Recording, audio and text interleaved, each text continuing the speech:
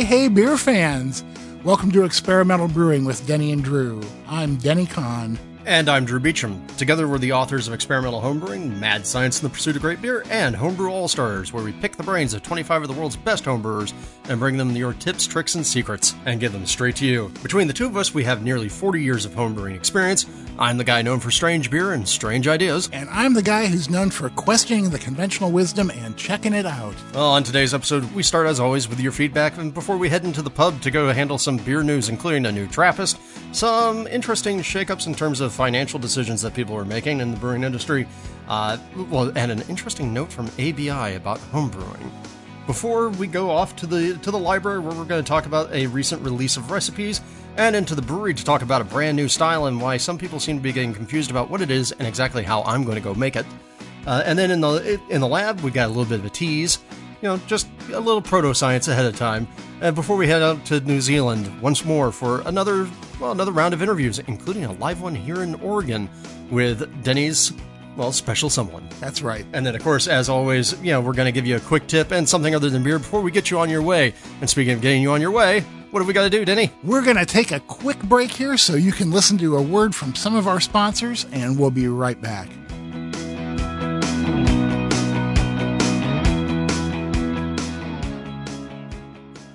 This episode is brought to you by Pico Brew, makers of the Zymatic and Pico brewing systems. The brewing systems of the future are here now. Discover how easy and rewarding it is to make great beer with Pico Brew. And by Craftmeister and BTF Iodophor. When you absolutely, positively need to make every surface clean, bust out the cleaners with professional power and homebrewer safety. Make better beer with better chemistry. Choose Craftmeister. And by the American Homebrewers Association, organizers of Big Brew for National Homebrew Day, probably the most important holiday of the year. This May 5th, the AHA invites you to gather with your homebrewing friends, fire up the kettle, and celebrate the hobby we all love. To find a Big Brew event near you, or to promote your own celebration, visit the AHA website at homebrewersassociation.org and select events. And by you, our listeners, go to experimentalbrew.com to help support us. Click on the Patreon link to donate whatever amount you'd like to help support us and our charities. Click on the Brew Your Own magazine link to subscribe to BYO. Or click on the AHA link to join the American Homebrewers Association and receive a subscription to Zymergy magazine. Part of the proceeds from those go to help support the podcast. Thanks for your support.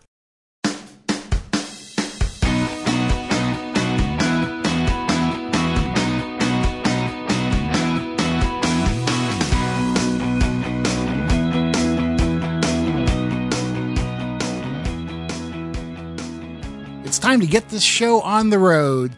So we're going to start off with a few announcements. The first of which is that episode 34 of the Brew Files was just released. Getting Cool with Kip. And Drew, you talked to Kip about his cool ship?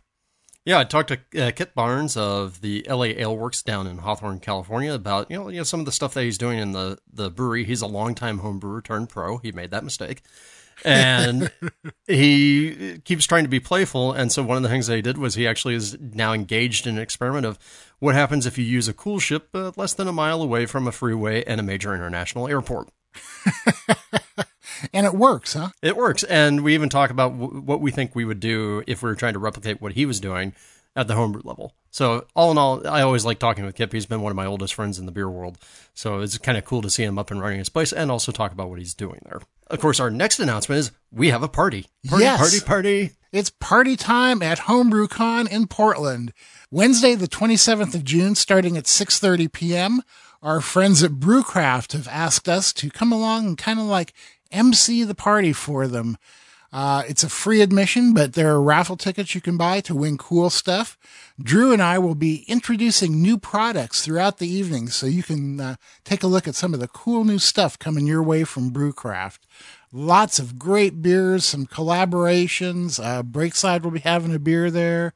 It's going to be a really fun evening. Oh, yeah, and I can't wait. I'm even going to bust out some trivia and give away some prizes based on trivia. So be prepared. I might hurt your brain. You hurt my brain all the time, man. It's my job. That's right, and you do it well. So now don't forget that you can support the podcast by leaving us a review in Apple Podcasts. You can click the Amazon AHA or BYO links on the website, and by going to Patreon and pledging $1 or $2 or more to our charitable cause, which for this part of the year is... It's Habitat for Humanity, and what a great organization this is. They don't just build homes for people, they help people build their own homes. They're in cities all over the U.S. You can get involved helping them build.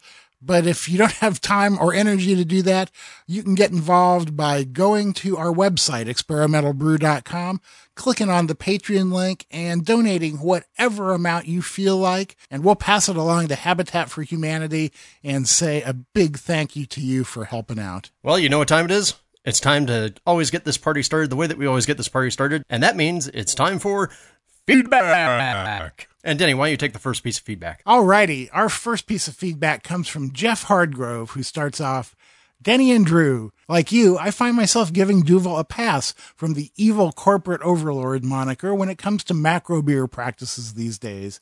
I can't help but wonder if we're being hypocritical. The notion you mentioned recently about Duvel staying hands-off for the most part is comforting, but one could argue that Wicked Weed hasn't fundamentally changed that from AB InBev, nor Lagunitas from Heineken, etc. The main concern I've always had with this trend does seem to apply here, and that is the competition for tap handles and shelf space. You can now stock a tap list or bottle shop with beers that are solely from the big guys, and I'd argue that most craft beer drinkers wouldn't even realize that these are not independent breweries, keeping in mind that the listeners of this podcast are a cut above the average craft beer drinker, and thus not a representative sample. Filling tap lists and store shelves through the mighty distribution powers of big beer mean that the local independent brewer has that much harder a time expanding beyond his tap room. That is the true loss, in my opinion. Is Duvel not just as guilty of this as others? Please help rectify this hypocrisy. Thanks. Well, Jeff, here's the way I see it. Like you, my concern with these is not the beer itself as much as it is the distribution practices of the people who have been buying up some of these craft breweries and stuff. I've seen no real indication of that with Duvel, and I guess if I did, at least to the extent that that ABI is doing it, then I would have to denounce them also. I can tell you that from my point of view, it's a plus because I can now find 4-packs of Duvel in my local grocery store for a very reasonable price, and that I like. Now, if I was to find out that they're cutting out local beers and limiting my choice to get the Duvel in there, I think I'd have to think differently of it. You got any real facts about this, Drew?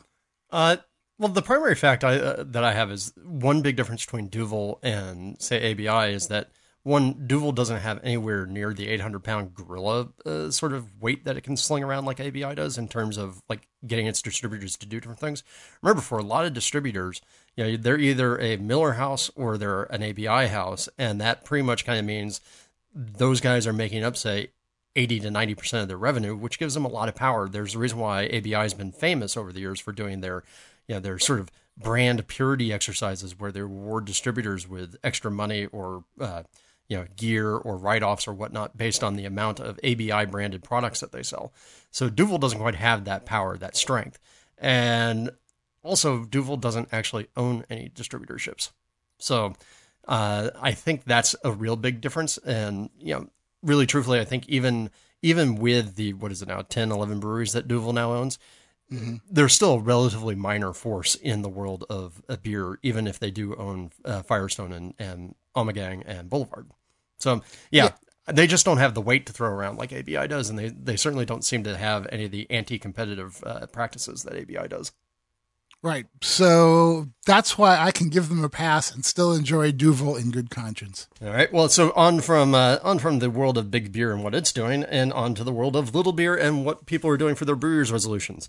So we got a message from Laurel Verhagen, who wrote in during the Brewers resolutions episode about what she was going to do for making her Brewers resolutions, and amongst them there was a qualification there where she said, I'm going to do 15 plus brew days with a couple of different things. And one of the things that she was going to do was to try and dial in a triple recipe by April for an intra-club competition that she was taking part in.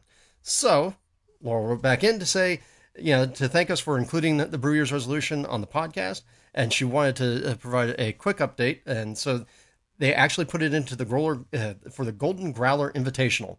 And the initial brew was actually done all the way back in September, and it was a fairly simple recipe, some Pilsner malt and Vienna malt and some white sugar with a little bit of hopping to just kind of, get it kind of in there at 31 IBUs and a 1081 gravity. And they did a 3-way split on the yeast, Mangrove Jack M31 from a Grisette, a BE 256 dry yeast, and then a Y yeast 3787 that they didn't make a starter for, and it became a huge mistake because they said when they looked at the final gravities, all the other ones, the M31 and B 256, were down almost completely fermented out at like 100 or 1002. The 3787 without the starter finished up around 1018. Whoops. But yeah. Laurel gave us a bunch of really great notes here, basically about all the different things. The BE 256 apparently was the winner of the dry yeast. They entered that into the Minnesota Mash Out.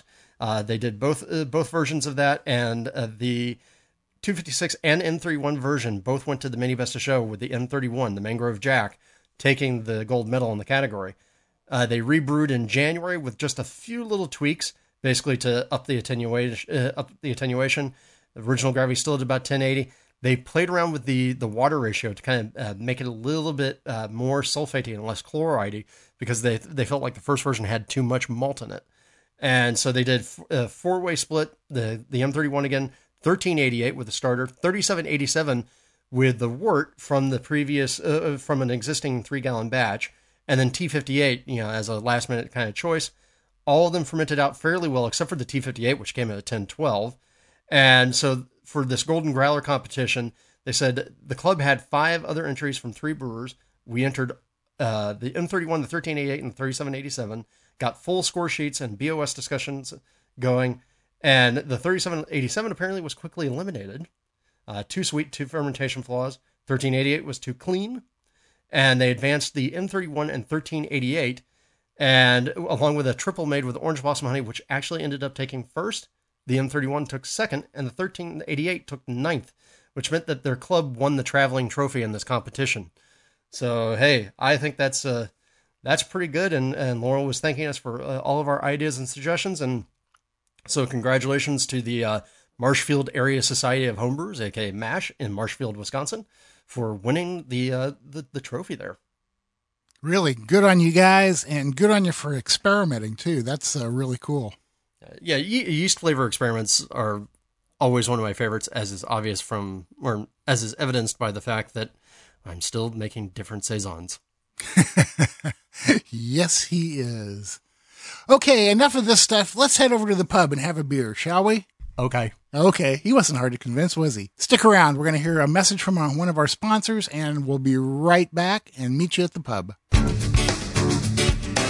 YCH Hops is a grower-owned global hop company located in the Pacific Northwest, with a mission to connect family hop farms with the world's finest brewers. YCH Hops is thrilled about the release of their newest product, Cryo Hops, to both commercial and home brewers, providing intense hop flavor and aroma, reduced vegetal flavors, and increased yield. Visit ychhops.com to find a homebrew retail store near you.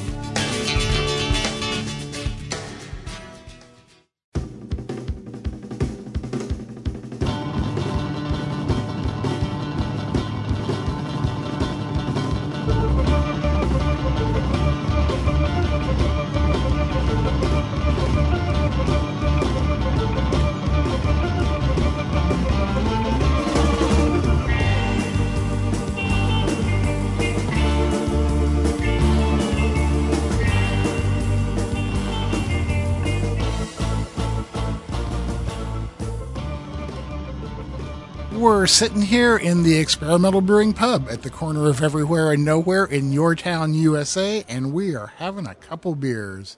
What you got there today, Drew? Well, one of my favorite local breweries, I'm hoping to get them up on the show before too long, is Highland Park Brewing Company.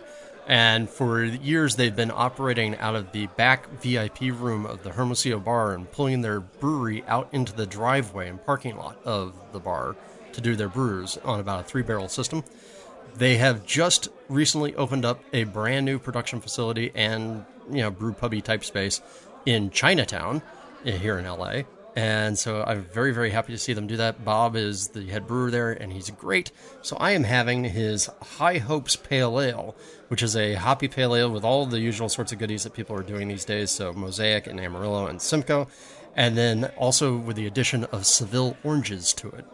And, kind of just a nice big pale ale at 6.3% with a lot of fresh fruit type flavors. Now, are Seville oranges sour? Yeah, they're the more bitter oranges. Right, that's what I thought. Sounds like an interesting beer, man. Well, and I can tell you, I suspect I know where that beer comes from because Bob used to be a brewer at Craftsman Brewing, which is famous for their Orange Grove Pale Ale. Aha! Yeah, there you go. Well, I'm having a beer from one of my favorite breweries, North Coast. It's a brewery that I don't frequent as often as I used to because I used to drink so much of their beer that I kind of burned out. But I was walking through the store the other day and I saw their Prankster sitting there, a wonderful, delicious Belgian ale, a little bit like Le Chouffe, kind of has that Ardennes yeast flavor to it, although not exactly. Just a really nice beer. It's dry, but still has a nice mouthfeel to it so that you don't feel like you're drinking water. Highly recommended. Find it. Have yourself one. No, I was going to ask, have they gone to kind of a more Belgian-y yeast? Because I remember when that beer first got released, it felt almost like a hot fermented American ale strain. And I wasn't a huge fan of it originally. Yeah, it's definitely more Belgian-y, or at least it's Belgian-y enough for me. Like I said, it kind of reminds me of a cross between something that would be using Ardennes yeast and Westmalle yeast, But it's, I'd say go get yourself another one, man. See what you think these days. Okay, I can be convinced. If it involves drinking beer, Drew's up for experimentation. Hey, why not? And speaking of drinking beer, in order to drink beer, you got to brew beer first. So, Denny, you have something about brewing. Yeah, I do. March 18th was the 20th anniversary of the first time I ever homebrewed. And I didn't actually manage to brew on that day, but I brewed batch number 527, real close to it, a couple days later. So now it's been an official 20 years for me, so we may have to update our opening. So, in other words, that means that you've done 26.3 brews, 26.4 brews per year since you started brewing. Yeah, and most of that was in the first, say, 15 years. The last 5 years, I've been too busy to brew as much as I want to, but I swear that I'm going to be changing that. The American Mild has been in the fermenter for a week, and today it gets its gravity check and taste test. Yeah, I'm super excited. I just racked all the beers that I brewed on my Gonzo Brew Day a couple weeks ago and getting ready to do another one. Yeah, man. Yeah. And if we ever clear up our schedules, we'll be doing a lot more brewing. Yeah, won't that be nice? All right. So now, last episode, we talked about Green Flash and their various problems and how quickly they went from, hey, we're closing our Virginia Beach brewery to, oh my God, we've been sold to private equity. In other words, about a week. Right. And interesting news was coming out just as we're recording this episode that Deschutes Brewing Company out of Bend, Oregon, which has been a reliable, good old standby brewery for forever and ever, they had been planning to expand to Roanoke, Virginia, and they've put that plant on hold. So I kind of thought that was interesting and somewhat indicative of, I think maybe people are starting to pay attention in the market and go, wait a minute, maybe we don't need to expand. Yeah, you know what? I would say that basically it's really what we're seeing over and over again is that people are taking a look at the state of the market and saying, well, maybe things aren't going to continue meteorically like they were before. Yeah, so maybe this is time that we're seeing some people put on the brakes to stop the expansion. Now, I also saw something where somebody was talking about, hey, Colorado had more brewery closings last year than it's had, in a good long while. But also still, there are more breweries opening than ones that are closing. So the growth is still there. It's just now people are starting to shake out of the industry, which is something that we always expected. And I can tell you from, personal conversations that I've had that I know at least a couple of, relatively well-established breweries that have essentially said that, at least for this year, their capital expenditure, aka the stuff they're going to spend on like big expansion and big equipment and all that, they've set that to zero. They're not going to spend any capital this year and just kind of hold steady. So I think maybe people are starting to pay attention and go, maybe we play it safe right now. And I think that's true, although here in Eugene, it seems to be the opposite. There have been a few breweries here that have been expanding. One went into a new location and opened up like a brew pub kind of facility, and so that they've got food and beer there. Yeah, well, I'm still seeing smaller places expand, and I'm still seeing some smaller places start to open up satellite locations. But I think what we're seeing is like any of the people who've grown up to a certain size, say 20,000 plus barrels per year. I think they're all kind of stopping and going, okay, wait a second, that's enough for now. Yep. Yeah. So. Yeah. Probably a smart move until the market really shows where it's going, huh? Yeah. So, what do you guys think? Are you seeing any of this sort of change in your neighborhood? Are you seeing more breweries closing than you expected, or are you seeing more breweries still opening? I think we're, like I said before, I think we're at the place where the local brewery is almost like the local pizza shop. Yep. So, yep. Now, going from that sort of thing to, our favorite people in the world, AB InBev. There was an interesting article published in Beverage Daily about how AB InBev saying, we see homebrewing as a natural expansion of craft brewing. And Denny, what do you think of this? So obviously, this comes from the folks at ZX Ventures, which right. is the people who purchased, Northern Brewer a few years back, and they actually go pretty deep into it about.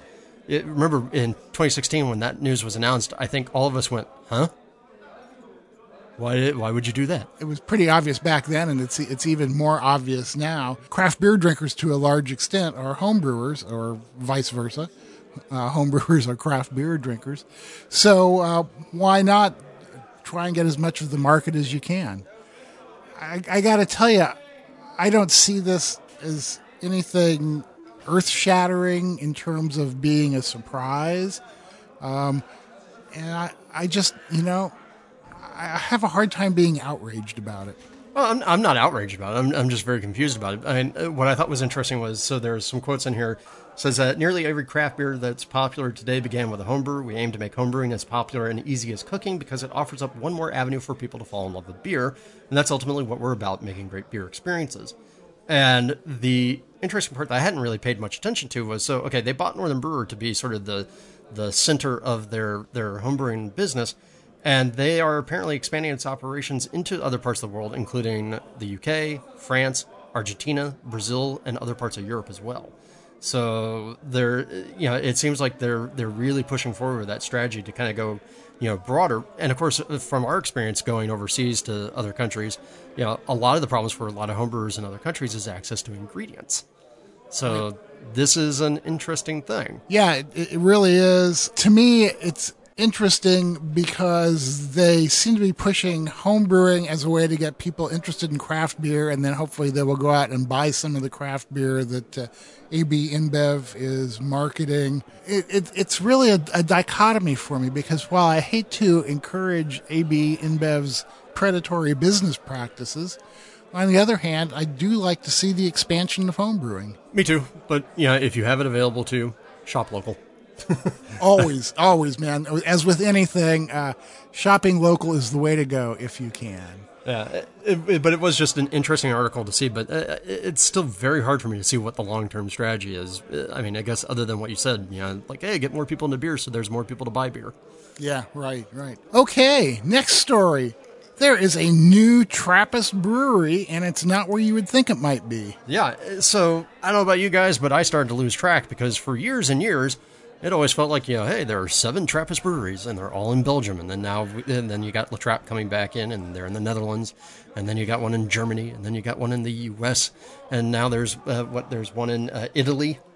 And, where else? We got France, U.S., Netherlands, and Italy, and now the U.K. That's right. So apparently the ITA, the International Trappist Association, has officially licensed the Mount St. Bernard Abbey in Leicestershire. They have one beer, and it's 7%, which stop and think about that in terms of, sort of typical British or say New Zealand alcohol levels, 7% is huge. And they're working out of a 17-barrel brewery. They've got, they're just this whole thing. And of course their motto is, pray and work, ora et labora, ora et labora. So this is just kind of interesting to see that now there's a UK brewery in the Trappist world. And I'm starting to lose track, and dang it, I need to expand my glassware collection again. I still don't have it to cover all of them. One of the cool things mentioned in this article is that they actually tested their recipes by making 20-liter/5-gallon batches. So basically, they kind of like came up with these as homebrew recipes and moved them into production. Yeah, and of course, also, what's nice is, as has been the case with all these other Trappist breweries, they're getting a lot of support from the other breweries themselves, so a lot of knowledge being shared. Right, which is the way it should be, man. That's what beer is about. Yep, so there you go. We've got 12 Trappist breweries now, so 8 in Belgium and Netherlands, and then Austria, U.S., and Italy. Boy. Wow. Time for a trip, huh? Yep, I gotta get those other glasses. I've got all the Belgians, and I got the Netherlands. Now I need the Italian, the Austrian, and the U.S., and now the British one. Dang it! We're hoping to get to Netherlands and Belgium next year, so keeping my fingers crossed for that. Yeah. Take me with you. All right. I've got a big suitcase, man. If you lose a little bit more weight, maybe it'll work. All right, there we go. And then last but not least, also in the sort of realm of growing lists of independent brewer type things, the Brewers Association actually did kind of a cool thing where they released the top 50 growing independent brewers in the U.S. currently. And I know that you had one in your area. I have one in my area. It was kind of interesting to see because it wouldn't exactly be the breweries that I would have thought. Yeah, right. I was kind of surprised by the one here in Oregon, Draper Brewing, about 60 miles south of here near Roseburg. I got into their beer when they first started. I was introduced to it by my friend Diane, who lives down there. And those guys have been making killer beer since the day they started. It's pretty interesting to see them as the 6th fastest growing brewery in the United States now. And what I gather from reading the article is that the owner was pretty surprised too. Well, hey, it's good to see, just basically like, there we go. And yeah, I mean, these were people who reported their growth via, a BA survey and whatnot. So, obviously it's an incomplete list, but it is from people who responded. And for me, the one that was surprising to me was Pacific Plate Brewing Company over in Monrovia, California, was number 26 in that list in terms of growth. The episode where we had the SoCal Cerveceros on, I was actually interviewing them literally next door to Pacific Plate. Wow. So, and I know they've built a fairly large reputation on the basis of their horchata stout, which is actually a really nice stout. So there you go. Kind of cool to see. Wow, horchata stout. That's an interesting concept. Oh, yeah, absolutely. And so, guys, is there one of these breweries near you? Maybe you should go check it out and see whether or not you think they deserve to be one of the fastest growing breweries in America. All right, time to get out of here. Let's go over to the library. Yes, indeed. Let's finish up these beers and head over to the library for a little info about some homebrew recipes that are available to all of us. Stick around. We're going to be right back. Are you a fan of chocolate, but not of the mess that comes from using cacao nibs? Chelaka is your answer. A favorite of Tim Matthews at Oscar Blues, it contains only cacao and water. Chelaka is aseptically packaged, so you don't have to worry about any bugs coming along uninvited. Using only sustainably sourced cacao, every bottle of Chelaka you buy helps regrow the rainforests of Ecuador and Peru. Ask for Chelaka wherever Brewcraft USA products are sold.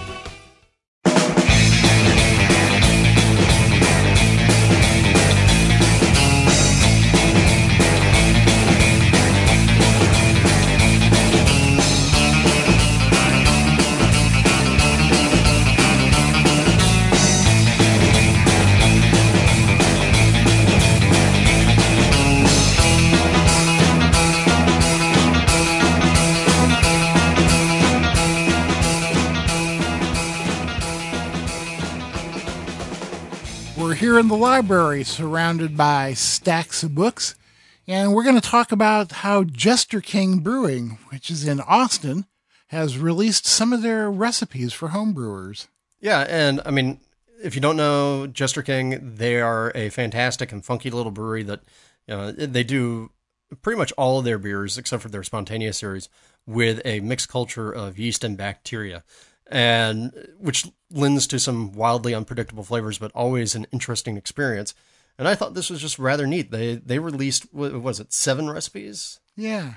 So 7 recipes from their past, and just really cool. Everything from like their beer de mel, which they have with Texas wildflower honey.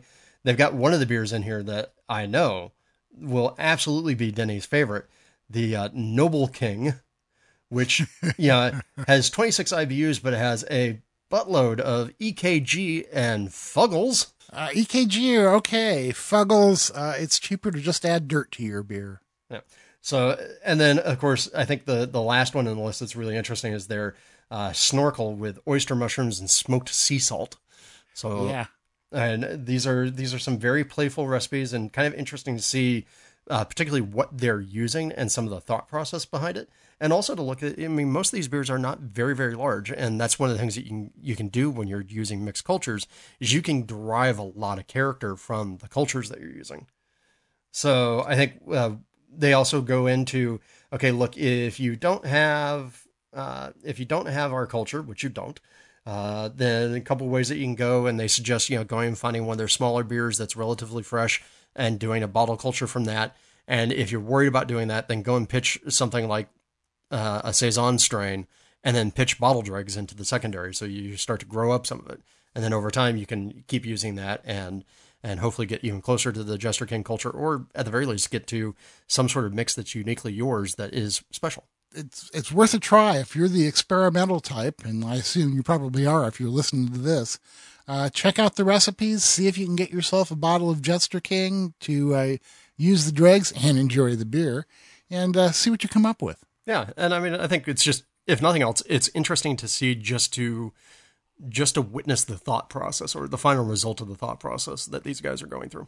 Yep, exactly. All right, well, I think that's a quick read. Yep, and we'll put that link on our website so you can go grab these Jester King recipes and either brew them yourself or at least get some ideas for your own brew. But we're going to take a break now while we head over to the brewery, and when we come back, we'll be talking about Brut IPA, and that's not referring to Drew's big muscles. Stick around, we're going to be right back. Wyeast goes rustic for this year's private collection spring release. Europe has long been exalted as the world's heart of brewing tradition, and it couldn't be truer today, as styles like Berliner Weiss and Gose of Germany are being revived through the passion of home and professional craft brewers. Belgian styles have become the flagship beers of breweries all around the globe, and continue to be the holy grail of mastery and sought-after beers. A lot of the flavor of these styles comes from the yeast and bacteria that have shaped the flavors of these regions into centuries of fine beer. Wyeast is proud to bring our Berliner Weiss blend, Belgian Schelde Ale, and Brettanomyces clausenii to you in this European-inspired selection. These strains are available April through July at your local homebrew shop. Find out more about which styles pair best with these strains at wyeastlab.com.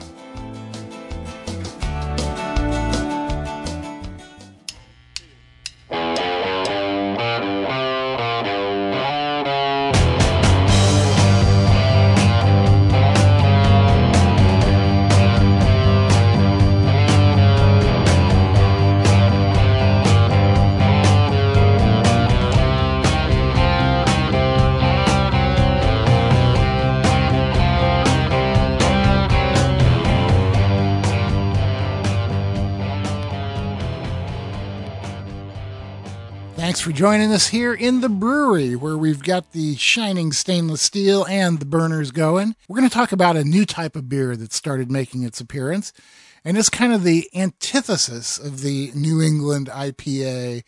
This is a very hoppy, very dry style of IPA, which, quite frankly, sounds more appealing to me. And it's kind of like something you've done before, huh? Well, okay, so that's the thing I want to address. So this new style that is, people are crediting to Kim, I think it's Kim Studevant from Social Kitchen in San Francisco. They call it their Brut IPA, or their Hop Champagne is the name of the beer. And this Brut IPA has now apparently been spreading around San Francisco for the past couple of months. And, people like Drake's are doing it and a few others. And the real crux of it is that, a lot of people are getting confused about the Brut term and coming and talking to me about it and saying, oh, Drew's already done this thing years ago. No, I haven't. So here's the thing. Brut is simply a French term that's usually used in winemaking for dry. Right? So you'll also see terms like sec and demi-sec for sweet and semi-sweet. But the only time most Americans ever hear the term Brut is in terms of champagne. So that's the reason why people are thinking, oh, this must be related to the champagne beers that have been done in Belgium for at least a decade now. And the answer is no, they're not. So the champagne beers of Belgium, or the Brut beers of Belgium, are all done with Méthode Champenoise. There is nothing Méthode Champenoise about this beer. So that out of the way, it still actually sounds like a really interesting beer, and I am actually putting one in the brew kettle tomorrow to play with. But I will give you guys a couple outlines and notes that are in there. So, like I said, this originated in the Social Kitchen with their beer called Hop Champagne. And interesting to see, Social Kitchen, I think, is the first brewery to work for a long period of time in that same space. There's been about 4 breweries over, I think, about 15 years in that space, and this one's actually lasted. So they're doing something right. The recipe that Kim did was basically Pils malt and corn at a 70 to 30% ratio. Came in at about 6.7 ABV with only 25 IBUs of actual bitterness. Now, focused on low IBUs, but with high oil modern hops. So your Citras, your Mosaics, your Galaxies, all those right? Anything that drops a lot of oil, but not necessarily a lot of bitterness if you don't use it early. Now, here's the real trick. So if we think of a hazy IPA has that, sort of rich, enveloping mouthfeel, all those hop oils floating around there, giving some pithy bitterness. It's sort of a sweeter experience in some cases, which is part of the thing that plays into that juice character. The Brut IPA goes in the exact opposite direction. They actually use it driving an enzyme, a glucoamylase enzyme, which is different than what you would get from Beano. Beano is galactose or something like that. Something like that. It's a different thing. Don't use Beano. In this case, the Social Kitchen is getting it from a product from BSG called Amlo 300. There is on the homebrew level an enzyme called Ultrafirm, or WLN 4100 from White Labs, and that's actually what I'm going to use. Now, what Social Kitchen does with it, and what I'm going to do with it for at least my first experiment, is they wait for the beer to ferment out, they harvest their yeast, and then they add the amylo enzyme into the fermenter and allow it to go to work. Now, here's the thing about these enzymes is they're pretty much like the Terminator. Once you introduce them to the environment, they're not going to stop until they kill everything. And what they're doing is they're going through and taking any of the longer chain sugars and starches that are remaining in the beer and slowly converting them into simple sugars that can then be picked up by the yeast, right? And so the idea is over a period of time, and I don't know how much time just yet. I'm going to imagine a couple of weeks. Your beer's final gravity will eventually drop down to, say, 10000, or possibly below, depending upon how much it can take out. Right. And so what you end up with is something that is very, very dry or very, very brut. And then they carbonate it. They force carbonate it up to a nice, high level of carbonation, but still not doing Méthode Champenoise. So that's the reason why I think the champagne term confuses everybody. So the end goal is to get something that is essentially very, very pale, very, very dry, and very hop flavorful, but not with a lot of hop bitterness, right? Because they're stripping away as much of the residual sweetness as they can, you can't really drive a lot of bite. So really, when I stop and I take a look back, or I take a step back and I look at like what this is, in a lot of ways, this is, hey, somebody went and took the same idea that we use for making American light lagers and bumped up the gravity a little bit and bumped up the hopping a whole hell of a lot. Because Bud Light and those guys, they do get their sort of light character from using additional mash enzymes to, take out the more complex carbs. And so they're doing the exact same thing here. They're just doing it in service of doing something hoppy. Now, of course, the thing I just said there, Social Kitchen is doing their enzyme addition post-fermentation so they don't mess with their yeast cakes.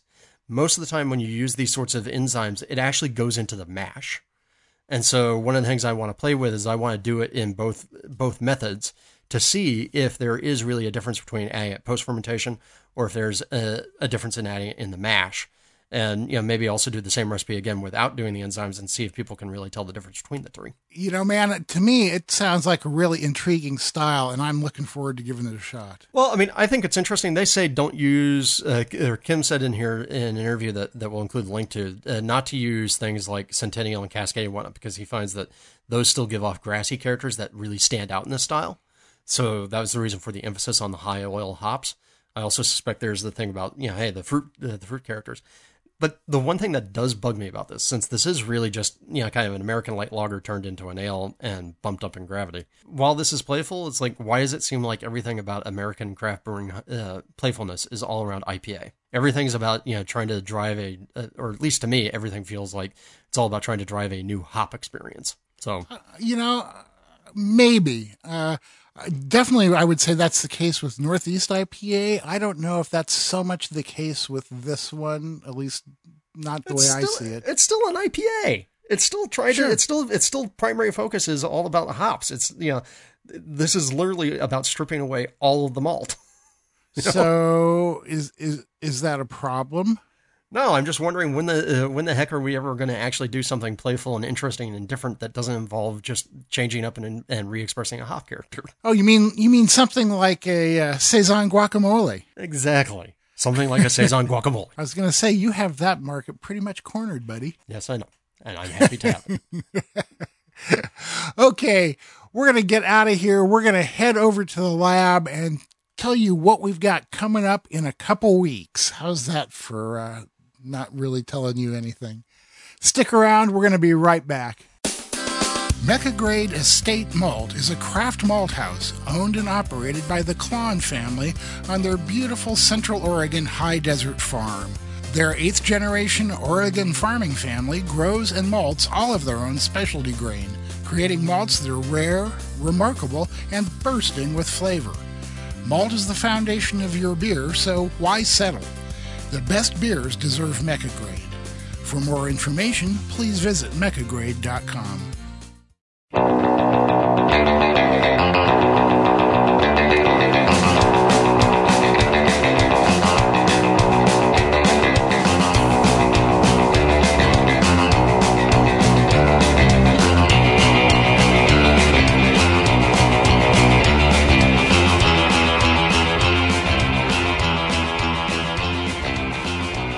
We have made our way over to the lab. The Bunsen burners are going, the Jacob's ladder is going, but Drew's not doing his imitation today. And we have just started getting some results in from our latest experiment, which was a comparison of using T90 and cryo hops in the same beer. And, we had just gotten these results in. We were going to put them out today, but we didn't really have a chance to analyze them so far. Anything you want to say in a preliminary kind of way? Yeah, boy, are these confusing. Yeah, that. Yeah, this is the most Igor results that we've had reported so far, and we have a few more coming in. I don't know if they're actually going to clarify the picture any or just muddy it up even more. But we're hoping that we can actually, part of the reason we're not doing the results today is because the results are just confusing enough to us that we really needed to sit back and take some more time to analyze. We also have had some numbers run by a couple of people so that we can actually talk actual, IBU type numbers. But yeah, I mean, to me, this is really interesting because it makes me scratch my head about it. So we're going to take, until the next episode of the show, so episode 66, and we're going to stand back and try and figure out exactly how to tell you guys about this information and what exactly we think it means. Yeah, so far I'm surprised by the results. They are not exactly the same as my own perceptions of this, but that's all we're going to say for right now, because in a couple weeks we hope to have something that we can actually pull out of all this data and give you a little bit better idea what's going on. Yeah, so there you go. That's just a little bit of a tease. I know, it's weird, but we do need some time to figure out exactly how to present this information to you guys so that it makes some dang sense. Yep, that's right. Okay, so stick around. When we come back, we'll be going to New Zealand one more time to hear about some more of their homebrew conference there and some impressions from my wife Paula about the beer that she got a chance to try. So we'll be right back. When I'm done brewing, I want to be done brewing, not waiting around for my wort to cool. With the Hydra, the Corny Pillar, and the other great chillers from Jaded, I can be done when I'm done. No more waiting 20 minutes for the wort to cool enough to add Whirlpool hops. No more messing with cleaning and sanitizing counterflow or plate chillers. With the super fast immersion chillers from Jaded, you can chill your wort in minutes without all the hassle. Jaded chillers aren't just works of art, they're the fastest, most effective chillers you can buy. Check them out at jadedbrewing.com.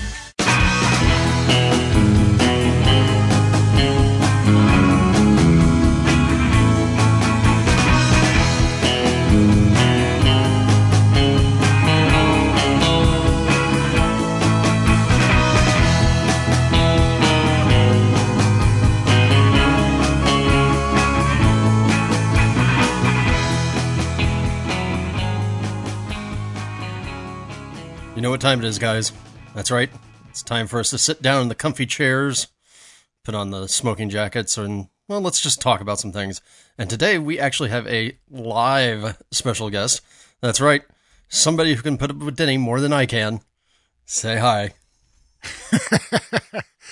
Hey, I would like to introduce all of you to my lovely wife, Paula. Hello. And there she is. Paula's here because she came along to New Zealand with me for the conference there. You guys remember we talked about that last time. The first day of the conference, there were 2 tours going on, and I could only do one at a time. So I went on the hop tour. Paula went on what they call the Imbiber tour, where they visited 4 different breweries, right? Was it 4? Correct. Okay. So we all got on buses early in the morning. Fortunately, a friend of Annie's had come along named Jenny, and Jenny and Paula went along on the Imbiber tour, so they had somebody to drink with, besides all the other people. How many? There was like a pretty full bus, right? I think there were close to 30 people. Okay. So you guys hit 4 breweries. So where did you go first? We got on the bus. We left about 10 or so, and the first place we went to was a place that they said they called Stoke Beer. And I learned when we got there that that's actually the name of the beer that they brew. It's McCashin's Brewery, and it's in Stoke, New Zealand, which is just a little ways outside of Nelson. It was a small commercial brewery, I believe, would be a good way to describe it.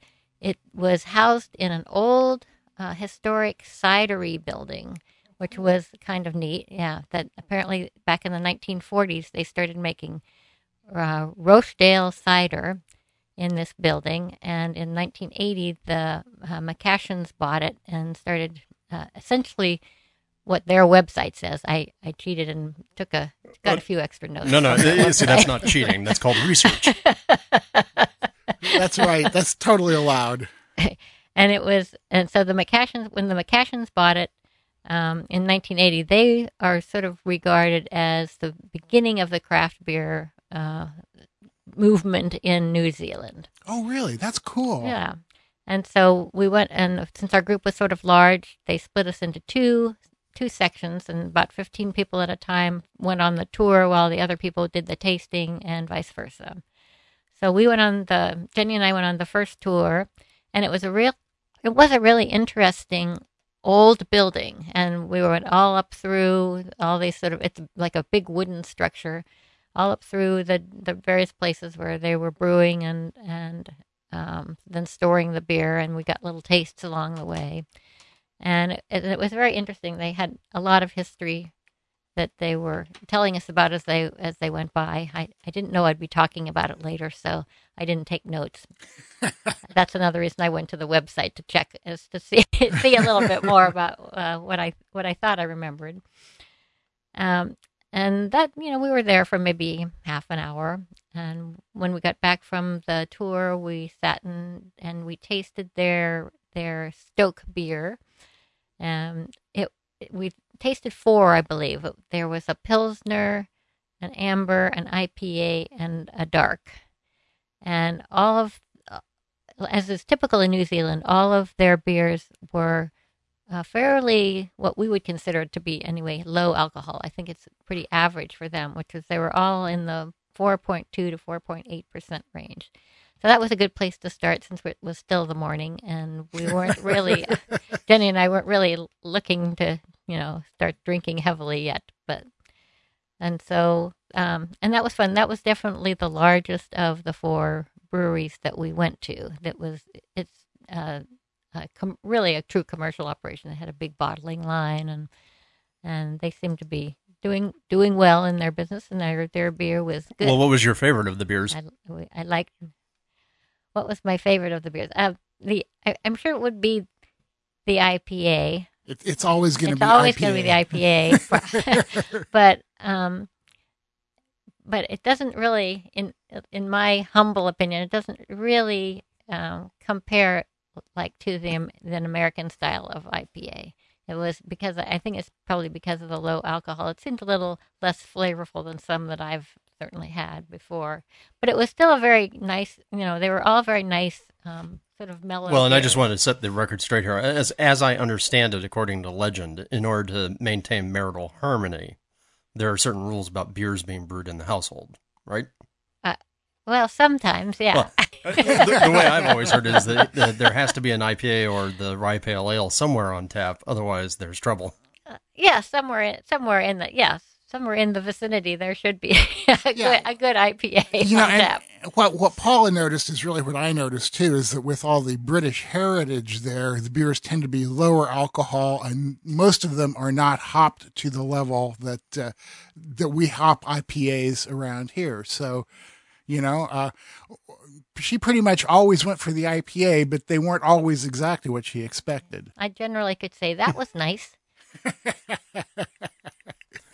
So yeah, and the other thing that we learned about the alcohol level over there, and maybe Denny's talked about this already, is that a lot of the reason that their beers are low alcohol is because, first of all, the government taxes according to the percentage of alcohol in their beverages.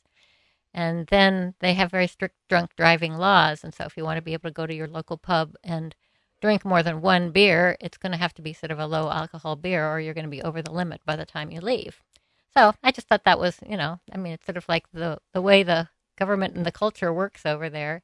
The lower alcohol beers are what work for them. So let's see. Secondly, we went to, Eddie Line. Now, Eddie Line is another one of the very small breweries. It actually is owned by a man named Mick Heinekamp, I think is his name. I'm probably butchering that, but I do that all the time. But anyway, we met Mick, and he took us on a tour of his very small brewery. It's a brewery and pizzeria, and his origins are Colorado, and he and his wife had started a craft brewery in Buena Vista, Colorado, also called Eddie Line. And when they went on a tour of New Zealand some years back, they just loved it so much, and they thought it would be a great place to bring up their children. And so they turned the operation of the Colorado brewery over to a relative, a brother or a brother-in-law, and moved off to New Zealand and started up an Eddie Line there in Richmond, New Zealand. They also, because it's a brewery and pizzeria, they also served us lunch, which was great. Oh, nice. So, yeah, we had pizzas for lunch, and their beers, they had a pretty extensive list of beers, and I noticed that the alcohol percentage in their beers was a little higher, and I think probably that's because of the origins in the United States, that even though they might have to deal with taxes and things, they were definitely making slightly higher alcohol beers. And I drank one with my pizza called Hop Rider Pale Ale. And then I had a taste of another one called Crank Yanker IPA. and that was a better well, I don't know if I should say things like that was a better IPA than It was Stout. more what you think of as an IPA. That's right. That IPA was a little closer to what I'm used to as an IPA. And the pizza was very good. It was there were again, it was a group of 30 of us, so they brought out a bunch of pizzas. And he the let's see the owner of that one, Mick, took us back into his little brewery which is just in the back, and he talked about the origins of the brewery and how much beer he can make in his system, and all that information is available on their website if you want to find it out. Yeah, you know what? And we can put links to all of these breweries up on our Yeah. website so people can check them out Yes. and see where you were. Again, I was not taking notes at the time, so when they talked the technical stuff, I just smiled and nodded. So you can find all that stuff from the That's website. right. Yeah. Well, yeah. now we're going to see how good your But- memory is as we move into breweries later in the day. Later, and we were certainly not over imbibing on our imbiber tour, where it was pretty soft drinking along the way. But let's see. So I guess the other thing that was interesting about Eddie Line was one of the things that Mick said there that became a common theme as we went on was that he really loves the idea of having that pizzeria there with his little brewery and serving beer directly to the public. That's his favorite thing to do. I don't even know if they probably put out kegs, that can be purchased and things like that. But I don't think that you can actually get their beer like in bottles anywhere. They don't actually package it. No. And he was very firm in his idea that he wanted beer that was going to be drunk quickly after he made it, not sit around anywhere and get less and less flavorful as the time went by. So that the next two breweries after that, the owners also talked about that particular aspect of their brewery, that they just loved giving beer directly to the public, the people, and they liked watching the people drink their beer. That's kind of the same thing as a home brewer, though. I mean, you really enjoy watching people enjoy your beer. Well, I think So even they still have that attitude. packaging breweries nowadays with tap rooms, there's some of that same joy there. Yes. So where'd you go next? So next we went to Golden Bear Brewing. Oh, let's see. So Eddie Line was in New Richmond, and it was probably 10 or 15 minutes away from the first one where Stoke beer was brewed. But then we went on up to Golden Bear Brewing, and it was in Mapua, New Zealand, and it was right on a bayfront, a little shopping area and restaurants called Mapua Wharf. And it was just a beautiful location, and probably took us 20-25 minutes to get there. And it was all driving up through all of the vineyard areas and orchards. And since it was fall, the beginning of fall, the orchards were just loaded with fruit, and it was just a beautiful drive. And that's what Jenny and I had sort of hoped for when we went on the Imbiber tour, was that it would be sort of a sightseeing tour as well, and it certainly was. Just gorgeous countryside. So we got up to Golden Bear Brewing, and there's another similarity here. That Jim, who is the owner of Golden Beer Brewing, is from Los Angeles. So he's also a U.S. transplant over to New Zealand, and for a lot of the same reasons, that he and his wife visited New Zealand, and they just thought it was so beautiful, and that they wanted to figure out how they could go and live there. And he actually, at that point in time, ran a millworking factory in L.A., and he didn't know how to brew at all. And so there's a challenge. Yeah. So they went back to the U.S., and he continued doing that, but he started learning to brew, and it actually took them 10 years to get back to New Zealand. But when they moved back, they opened a brewery up there in Mapua, and it's just a beautiful spot. And he pretty much runs the whole thing himself. I'm sure he has a few helpers, but it's a very small operation. And what he discovered, he had the same philosophy as Mick is that he wanted the people to come to his brewery and drink the beer. And what he discovered was one day he was in the brewery and a couple of guys came in and said, "We could play music here tonight if you wanted us to." And so he agreed with them on some small sum to come in and sit and play their guitars at his brewery that evening. And people, since it was a little sort of shopping area and had other restaurants nearby, people sort of drifted over when they heard the music, and pretty soon he had a fair crowd. And so he thought, I'm onto something here. This could be good. And he started making that a regular feature. And he said that at one point, a year or so after he had started having the music, he kept having to, get more and more space around the shopping center available. And finally he was setting up stages. And one night they had 700 people there to listen to the music at his little tiny brewery. And he said, and I think I have this right, he said they sold $24,000 in beer. Wow. Well, 700 people. Now that's New Zealand dollars, so it's not quite as much U.S., but I'm pretty sure that's what he said. It was some exorbitant amount at any rate. That's about, around $30 a person. That doesn't seem $34.28. And so, Thank you, Mr. Numbers. But he just is sticking with that model, as you might imagine, that he has become as much a music venue as a brewery, but he sells a lot of beer out of there. Well, and I ran across Golden Bear beers in several of the restaurants and pubs that I went to. So he obviously doesn't just sell it all right out of there. No, and he does sell. Yes, I think he sells kegs of beer to venues like restaurants and things like that. And he talked about that. That was one of his little stories that was funny about his trying to run the brewery very efficiently.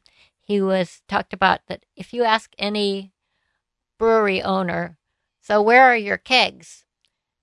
They'll have no idea. They don't have any idea where all the kegs that they've put out into the world are. But he tracks all of his kegs. So I thought that was interesting. He said, because he said the kegs are really expensive to buy. And so he just keeps track of them all.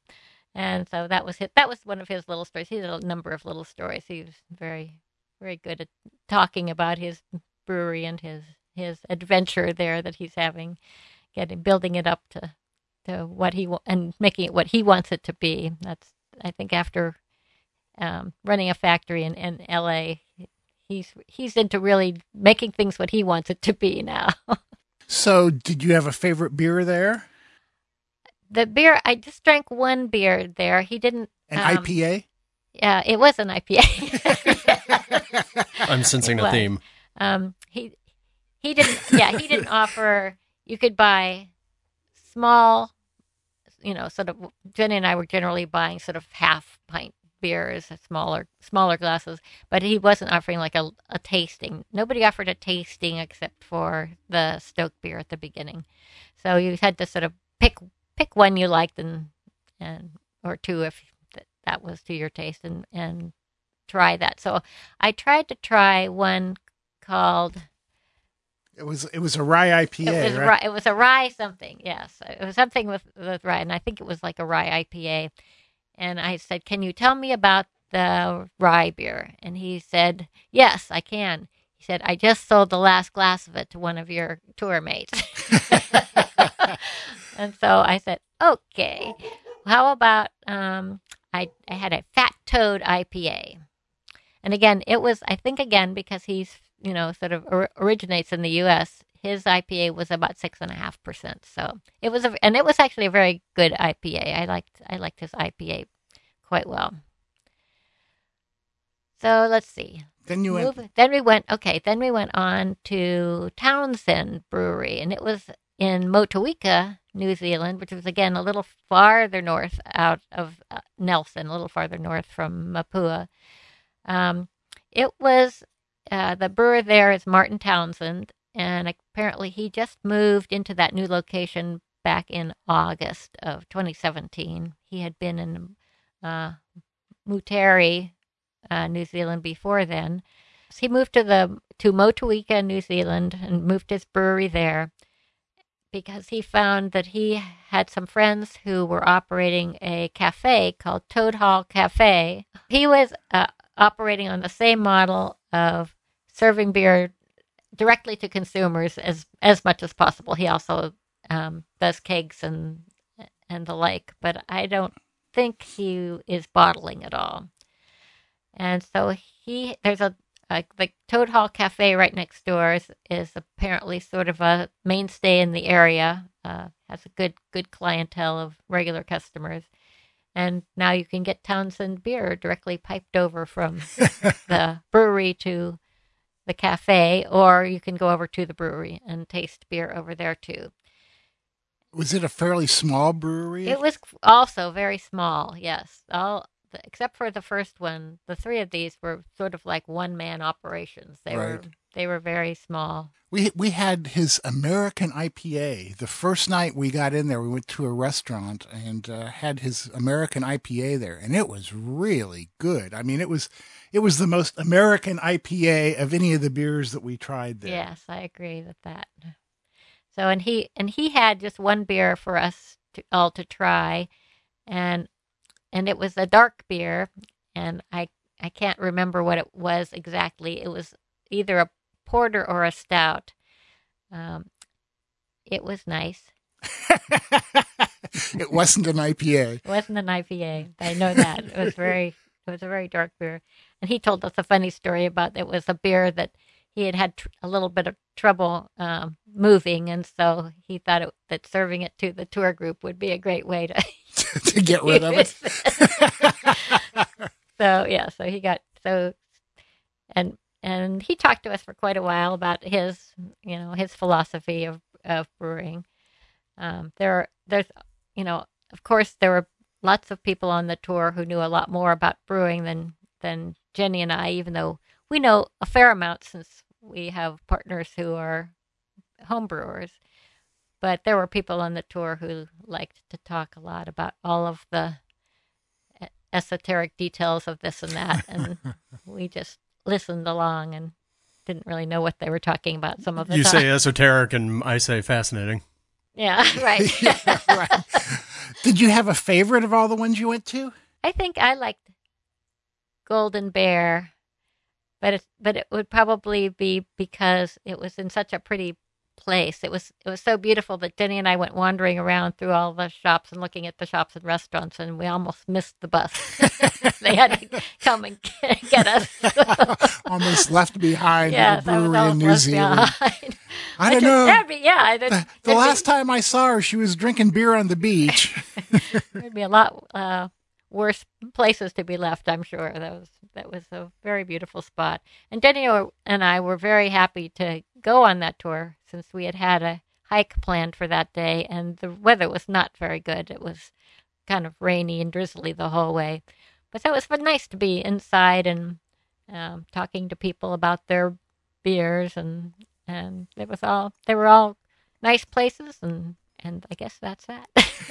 Well, so let me ask, now that obviously you've been around to a bunch of American craft breweries as well, right? And aside from the alcohol level, that sort of more sessionable beer level thing, any other differences that you noted between like your experiences in New Zealand versus here in the States? Well, I guess just the main thing, and it may be alcohol related, or it may just be that their tastes are slightly different, is things just seemed overall more mildly flavored.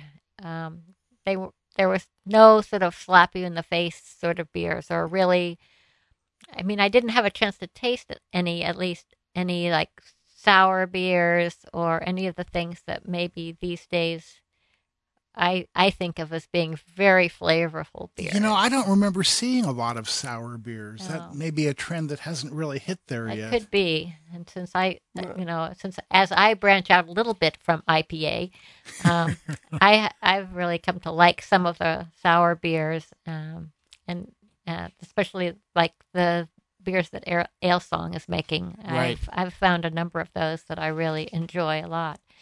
But then these were definitely, I would just call milder beers. It would be a beer that I would go great with food because it wasn't really an overpowering flavor.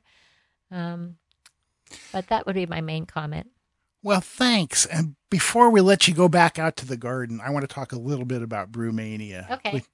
I talked a little bit about this last time. It's the homebrew competition part of this, but it's unlike any homebrew competition I've ever been involved with before, because instead of getting a score sheet and judging beers to the style guidelines, it's a totally hedonistic, organoleptic kind of thing where they put 4 beers on the table and they give you 3 bottle caps and you get to vote for the 3 beers you like, and the one who gets no votes gets knocked out of the competition. And the great thing was that you don't have to be a beer judge when you're judging like that. So Paula actually got a chance to judge. So what was your overall impression? Well, first of all, I guess I wouldn't. I mean, maybe you could call it judging, but choosing. Picking or choosing would be more likely. I mean, it was a great big room full of people all doing this, so it had a very high level of camaraderie, I guess you could say. It's a really fun kind of thing. Yeah, you know? It was fun. It was fun. When Jenny and I walked over there after you and Annie had already gone over, we had no expectation to actually be participating. So when we came in and they said, "Oh, we sit down here, and here's your 4 glasses of beer, and here are your bottle caps," so we were sort of slightly taken aback at first that we would be asked to judge people's beer. But when they explained that it was just like, do you like it or do you not like it? Vote for the ones you like the best and leave one out each round, and that's what we did. And it was fun. I tasted some very good beers and some really awful beers. The Douglas Fir beer. Oh, there were some. Yeah, but then obviously the person who entered them must have thought that they were good, I would assume. So they might have been good to their taste. Yeah, good to their taste, and so everybody's got different tastes. So, as entering a competition, I don't know what people why they decide to enter a competition, but there were a lot of very different beers in the selection that I got, and all the tables in the room got different selections. Right. And I never did quite figure out exactly how they arrived at the winner, but they did, and he's coming to Portland and. Yeah, that's right. We'll have him on the show that we record at HomebrewCon in June, along with the 3 guys who are the organizers of the New Zealand Homebrew Conference, Carl, Mike, and Ed. So stay tuned for that. Hopefully we'll get some recipes from him too. But thanks a bunch, sweetie, for taking time out of your day to join us. And now, look, the sun is out and you can go out and hit the garden. All right. You're welcome. Thank you. Off I go. All right. Bye-bye. Bye. Okay, so while Paula was off doing her imbibing that day and I was on the hop tour, one of the places that we stopped at was called Plant and Food Research. And this is one of, I think there are like 11 of these centers in New Zealand, and there are 900 people working in them. And they have some in Australia and the US also, some outreach stations. And it is pretty much what they say it is, what the name says it is. It's a research center for plants and food, and they do a lot of work on hop breeding and hop research there. So we have a little bit of a field recording from Ron Beatson, who runs the program there and kind of showed us around to some of the hop fields. He's going to talk about what it's like breeding new hop varieties, keeping them going, and just some of the challenges they face in New Zealand. So unless you're driving, grab yourself a beer and let's listen to Ron. In terms of our research here, it's mostly a plant breeding program. Historically, we've been working on hops since the Second World War. The program was started up initially because of a disease in the soil, which was prevalent at that time, called black root rot, and the hops that were grown then were a late cluster cultivar from North America, and it was quite susceptible to this disease, but it was a good performing, agronomically it was really good. What they did was they noticed that our ancestors had brought hops in 150 or so years ago. The European material was quite resistant to the disease, but conversely, they didn't yield very well. The European cultivars are well out of their climate zone, and so they crossed material from North America with the European material and came up with disease-resistant material. And since that time, we've been doing our program's been based around polyploids, breeding seedless material. Yeah, so that's it in a nutshell. We've funding comes from we've got a Ministry for Business Innovation and Employment. It's quite a mouthful, MB for short. And we also I can't remember what it's called. I never get the E. I won't say any bad words about them. So no, they've been very generous. We're in the midst of a 6-year grant, and we get they've been very good. It's a contestable fund.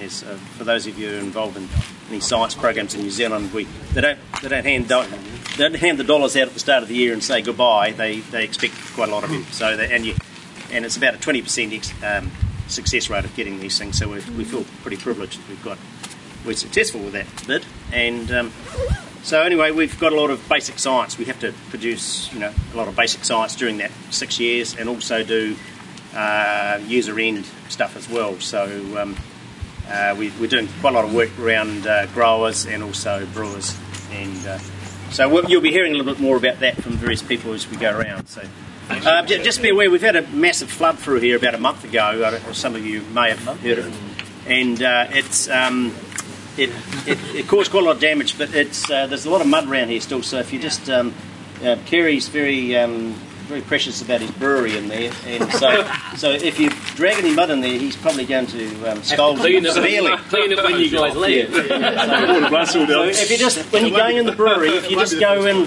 right behind us here, straight up where Dave. So what we've got is a whole lot of different horticultural crops here. We sort of all the crops we grow and all the horticultural crops we grow in our institute, which we've got 14 sites around New Zealand. For those of you not familiar with Plant and Food, and we've got 850 people employed Plant and Food. Our site's predominantly around genetics, so we've got a pear breeding program here.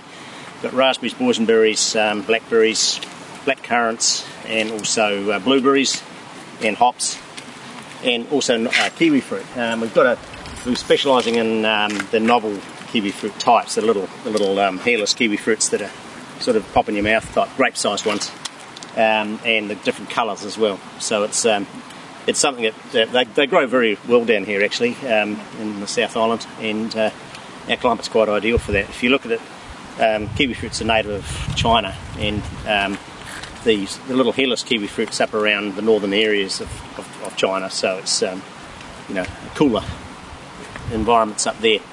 So this is a stream that it's hard to believe now, but it was a raging torrent sort of came over the banks and sort of flowed down into our various crops, including the hops. Went right through the hops, sure, and smashed into our kiln. You'll see at the other end here when Lawrence shows you.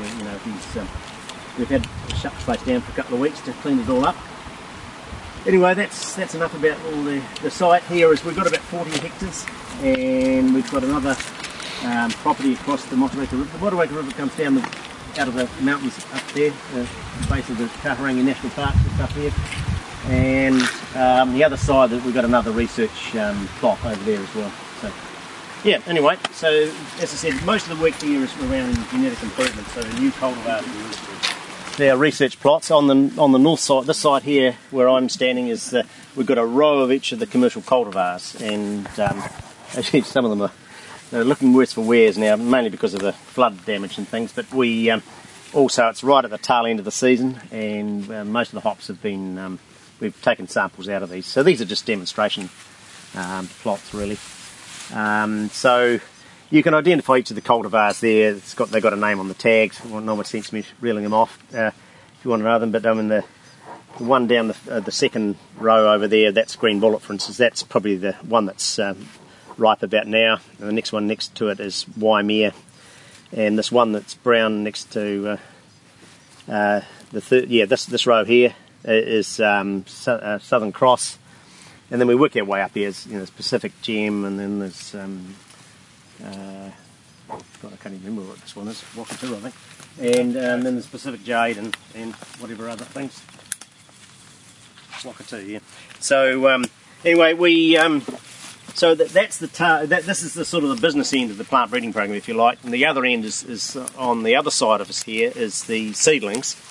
That's where we actually set them up as, we call them stages. So this is what we call stage 1, and so it's a 2-year cycle of evaluation.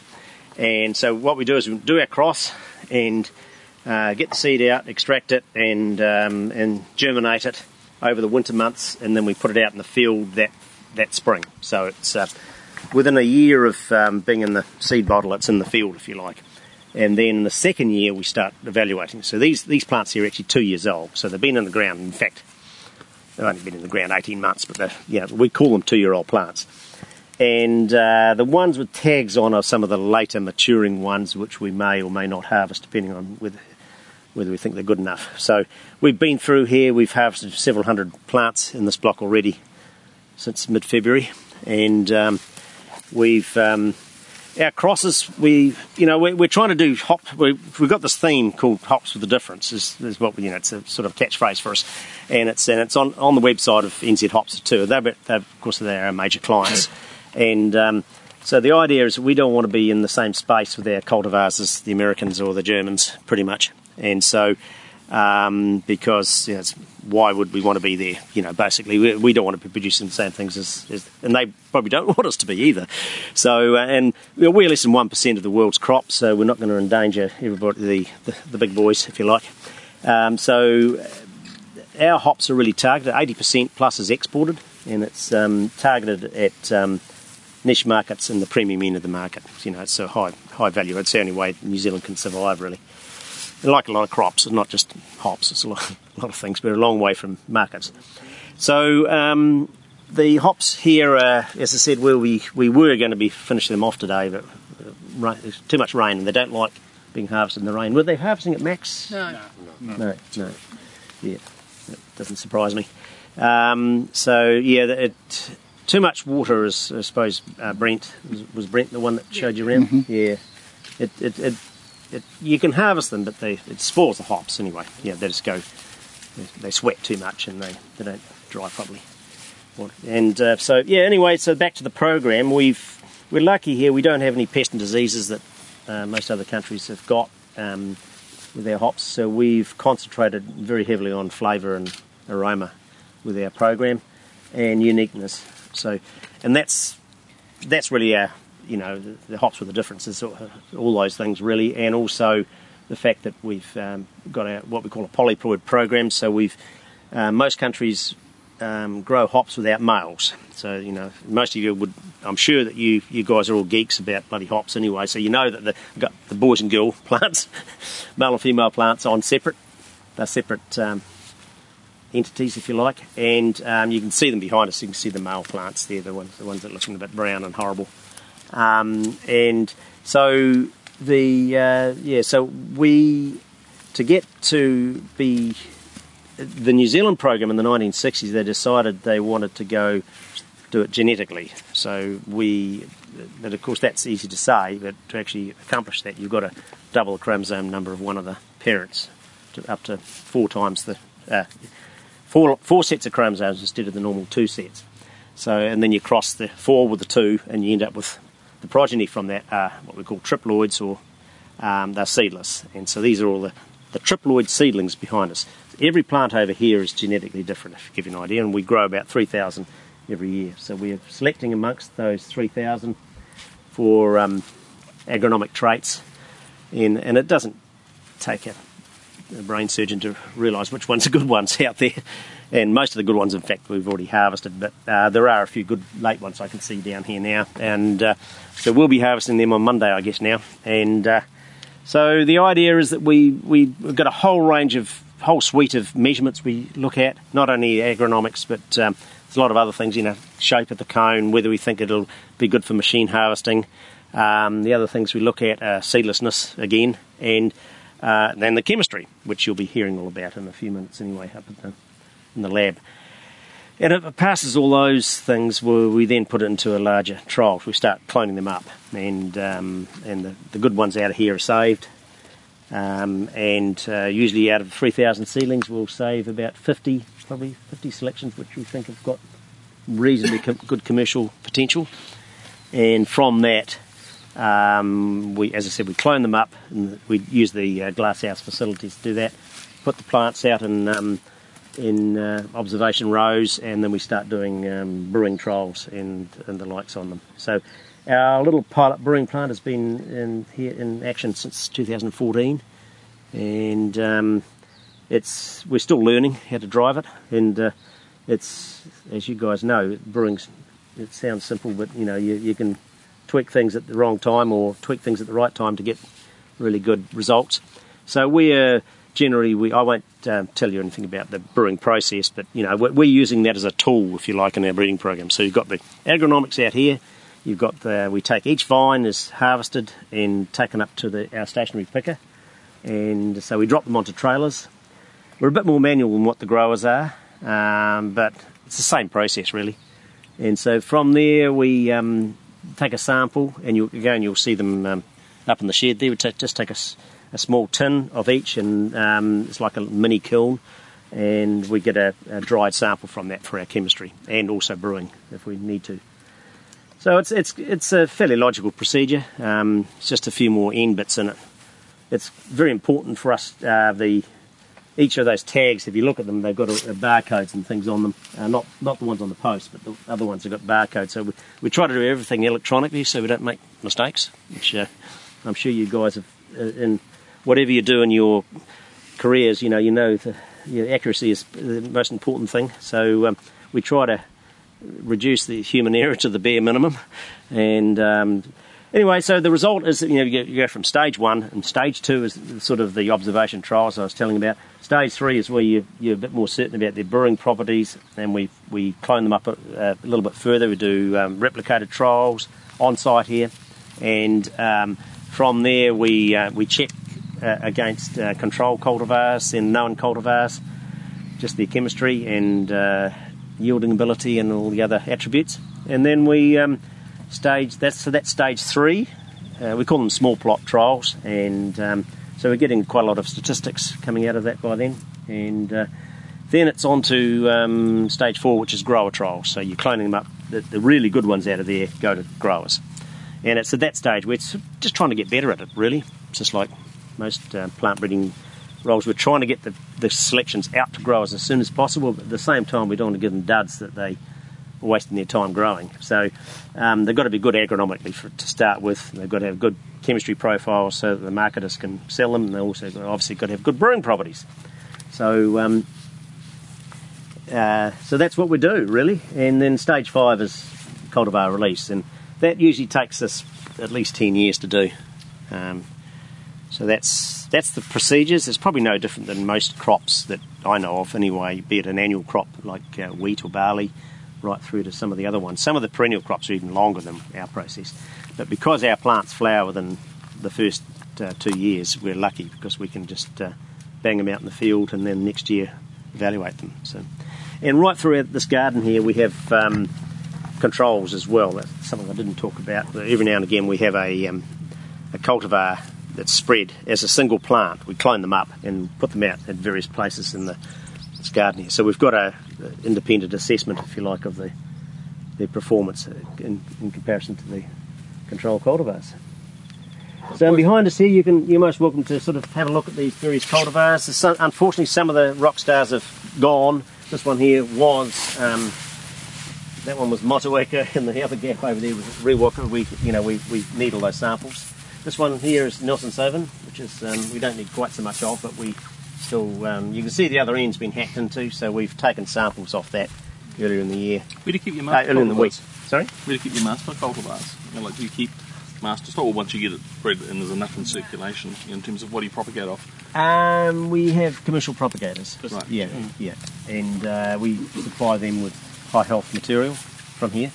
And that's grown from here, or is it? Yeah, it's selected from here and from each cultivar, and then they give them to nursery propagators. So these are your masters, really? Yeah. These are not guaranteed to be virus free, but what we've we just use these as sort of demonstration. We do a lot of storage trials on the hops as well. So, yeah. But these are all pretty much either dead ripe or past their best, unfortunately. So, How did you come to realize the potential for creating flavors outside of what we're normally perceived to roll up the bill. typical flavors from hops? You know, that's the big revolution here, obviously, is plants that have a lot of citrus or have a lot of different kinds of fruit or berry.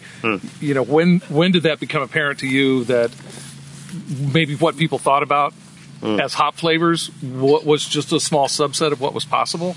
Was there a process? Was there a eureka moment or any particular... Well, I guess you could call it a eureka moment. But I mean, when I first started, the major selection criteria was more alpha and more yield, pretty much. Sure, yeah. And that was what everybody was doing around the world. And I spent quite a lot of time in Oregon and Washington with the breeders over there when I first started. And I did my PhD in the States, and on my way back they told me, you're going to be working hops when you get back to New Zealand. So I thought I better bone up about them. So anyway, it was a really good trip, and I spent a month or 6 weeks there, and sort of got some pretty good ideas about what they were selecting for, and became aware of the importance of chemistry.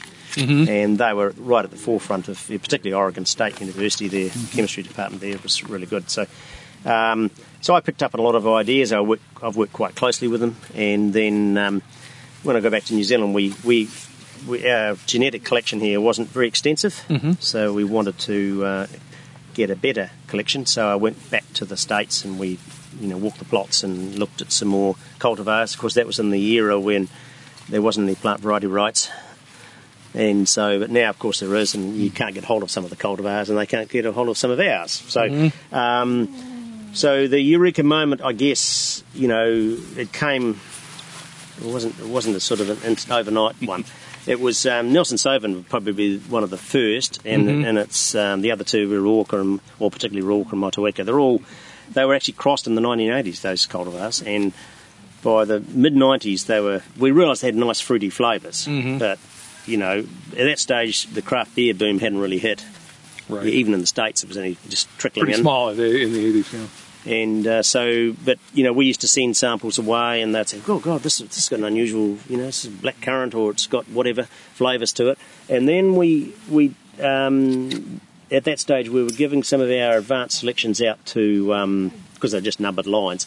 We gave them out to Lion breweries here in New Zealand, and they've been very good supporters. Lion and DB have been great supporters, and a lot of people bag them because of their beers and things. Nowadays are not considered to be super hoppy or whatever. But those people have, even today, they are some of our best evaluators. They're very well trained people, and they've seen us right anyway. So that's my plug for them. And so what we did was in the late 90s, they were doing trials on this, on what became Nelson Sauvin. They said, this one, we've done some brewing trials on this. It's got very fruity winey flavours to it. And I said, okay. And then they went back and did another trial, and sure enough, it was still fruity. And so what happened was that we, at that stage, they were in the process of taking over Mac's Brewery here in Nelson. It was the first independent craft brewer in New Zealand, pretty much. And I think it was, actually. That and Emerson's, I think, were the first ones. And anyway, the McCashin family ran it, and they eventually sold it to Lion. And Lion decided to launch this hop in a new beer, and it was called Aramac. And I don't know whether anybody remembers that, but that was the beer, and it was they used to do seasonal beers. They used to do their Mac's Gold and Black Mac, and there was another one, Mac's Real Ale, I think it was another one was called. And this one was sort of like every year they did a seasonal beer, and they launched it and did a media launch as well. And we're the only plot of Nelson Sauvin was here on site, so we had the whole shebang here, and that's where it took off. And so that was the eureka moment for us in terms of realising we have got something that's different. There's potential there, yeah. And likewise, we realised that Rawalker and Motueka well, certainly Rawalker is a lot different. And I guess you look at the profiles, if you speak to German people, they've got all the answers to all the, you've got to have this character and you've got to have that there, and it's this, very very dramatic anyway. So they've got predefined ideas about what a good aroma should be, and they may well be right. But we've also thought, well, hell, we've got something here that's unique, and people like it and want it. And I guess you could call them New World hops, and it's the same in the United States. Sure. They've been developing New World hops, if you like. And so, one thing I have realised over my 30 plus years of working in hops is that, you don't want to be too prescriptive about things, because, I haven't got all the answers. And over here we might have the future rock stars amongst these plants here, and I don't want to sort of eliminate them because I think they've got the wrong aroma.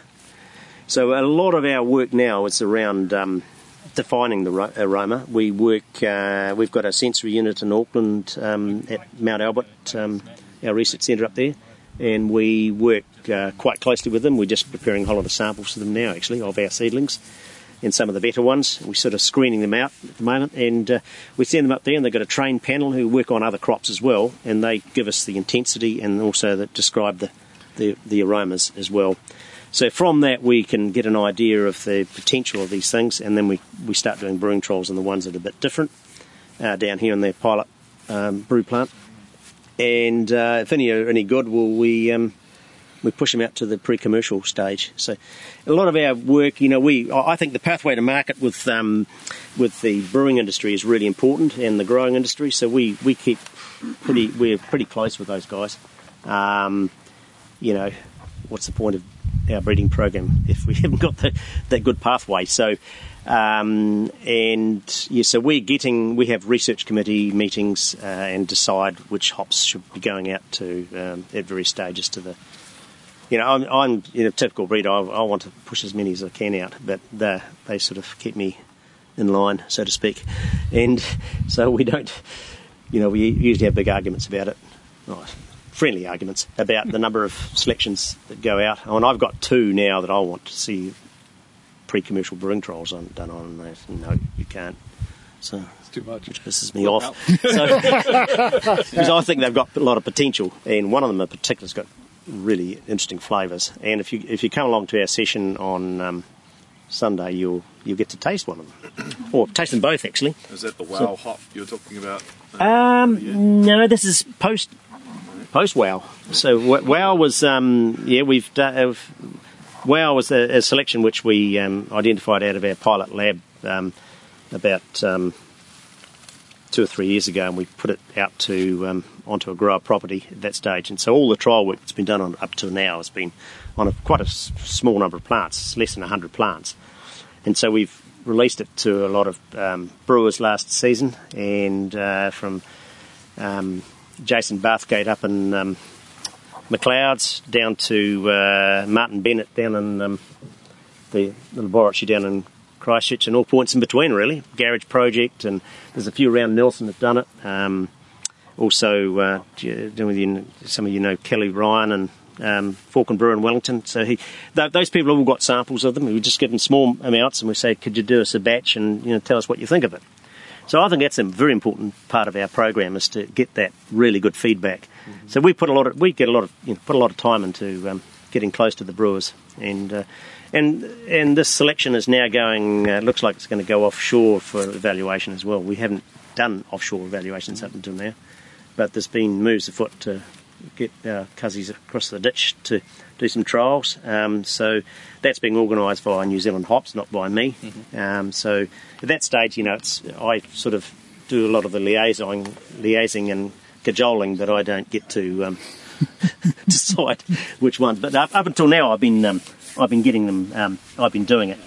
But I think Jason is coming to the. He's doing a session at the Home Brewers, yep. I believe, isn't he? Yeah. So, but there's it's just a gradual procedure. I think as I said, plant breeders want to have more out there in commercial production than what's really feasible. So the industry sort of, as you know, it's growing a little bit at the moment. It's growing quite a lot here in New Zealand, and the economics are pretty good for it. So they're all up and running. So there are a lot of new growers. I think there's 9 new growers coming into the the district, and we're starting to, converting other crops over to, or other plants over to hop production now. So. Do you use a standard, you have a spider diagram you use to characterize hops and sensory trials? Yeah. Yeah, it's all standard. We're on Sunday. You're going to be doing it on a phone, so you've all got iPhones, I'm sure. So you'll be. We put you into the hot seat there, and you'll be going nationwide. No, not really. but no, it's important for us to get feedback. I think it's really good, and you guys are probably at the forefront of tasting. Most of you are passionate home brewers, so you're the guys that are probably the key to it, really, in terms of knowledge. And so, that's what we're trying to get the feedback on. So I hope you could kind of hear what Ron was saying there. We were out in the field on a rainy day, but it's really remarkable what they're doing there in terms of developing hops, analyzing hops, and coming up with new ideas for ways to use them. Oh my God, the hop syndrome thing has affected the Kiwis as well. Yeah, man, it's worldwide. And let me tell you, they are in love with their hops down there, and their hops are very different than our hops. But you heard a little bit about that. If you have any more questions, write in. Maybe I'll have answers. Maybe I'll know where to find them. Yeah, I mean, I think one of the things I do like about, sort of different growing regions, and this is for all sorts of ingredients, is just that terroir, that difference in flavor and that difference in approach. So, yeah, the New Zealanders definitely have some very interesting hops of their own, so it's kind of cool to see. Yeah, and I think maybe we mentioned it in the last episode. They took Cascade from the U.S. over there to grow, and they ended up being so completely different, they had to give them a completely different name so that people didn't expect them to be anything like what they think of as Cascade. So it's just another example of terroir playing a huge, huge part in beer flavor. Well, hey, thank you for the New Zealanders for bringing Denny down there and giving us some extra fun things to talk about. So there you go. If you get a chance, make sure you swing by New Zealand. It's on the way to everywhere, right? That's right, man. You know what? I am already trying to figure out how I can get back there sooner rather than later, because it was one of the coolest places I've ever been. All right. Well, hey, it's time for us to close this show up. So why don't we do some things here? Yeah, let's take a quick break to wet our whistles, and when we come back, we'll wrap this baby up.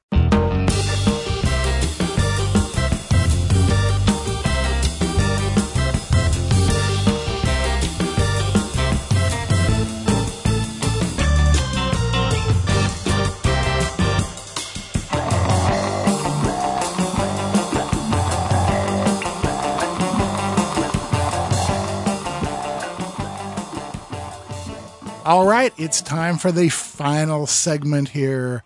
And we're going to start off with a quick tip from Drew. Yep. So my quick tip is, you remember back a couple of segments I said that I had just racked all the beers that I had for the whole Crazy Brew Day thing that I did. Well, so here's what my quick tip is, because I lose beers sometimes, or my beers aren't as good as they should be because I get lazy. Don't get lazy. Stay Johnny on the spot. And I know sometimes at least if you're me and I'm about as focused as a squirrel on meth, it's easy to lose the attention that you need. But what I'm finding myself doing is I'm still living up to my Brew Year's resolution, where I try and go into the brewery at least once a day. So that's helping, and I think my beers are definitely doing better. And it's actually keeping me more involved in the brewery and making me more excited to do more brew things. So there you go. Don't get lazy. Your beer suffers for it. I agree completely, because I am extremely lazy, and I can tell the beers that I brewed when I'm lazy, and I can tell the beers that I brewed when I'm actually into it and paying attention, and it drives me to pay attention more. We'll see if it drives me enough. There you go. And in a reversal of our usual scheme, I gave the quick tip. Denny, that means it's time for you to have something other than beer. Yes, and my something other relates to cooking. Once again, big surprise, everybody. I may be a little bit behind the curve, but I recently acquired an Instant Pot. If you haven't seen one of these yet, it's a combination pressure cooker, slow cooker. You can saute in it. You can do just pretty much a whole meal in one unit. It's a rice cooker. It's a rice cooker. Paula makes yogurt in ours. That was her main incentive for getting one. And if you go over to the AHA discussion forum, you'll even find some guy who's figured out what temperatures various settings on it are so that he can use it for brewing. And that's really wild. I just have a small one. Mine's 3 quarts, not really big enough to use for brewing. But man, two of the coolest things I've found about it is that you can take dried beans and in an hour have perfectly cooked beans. It doesn't take soaking them overnight, doesn't take cooking them all day. And the latest discovery I made is you can throw frozen chicken right into it, 8 minutes of pressure cooking, and you have perfectly cooked chicken. I'm so impressed. I love this thing. I've been using it every couple days or so to make something.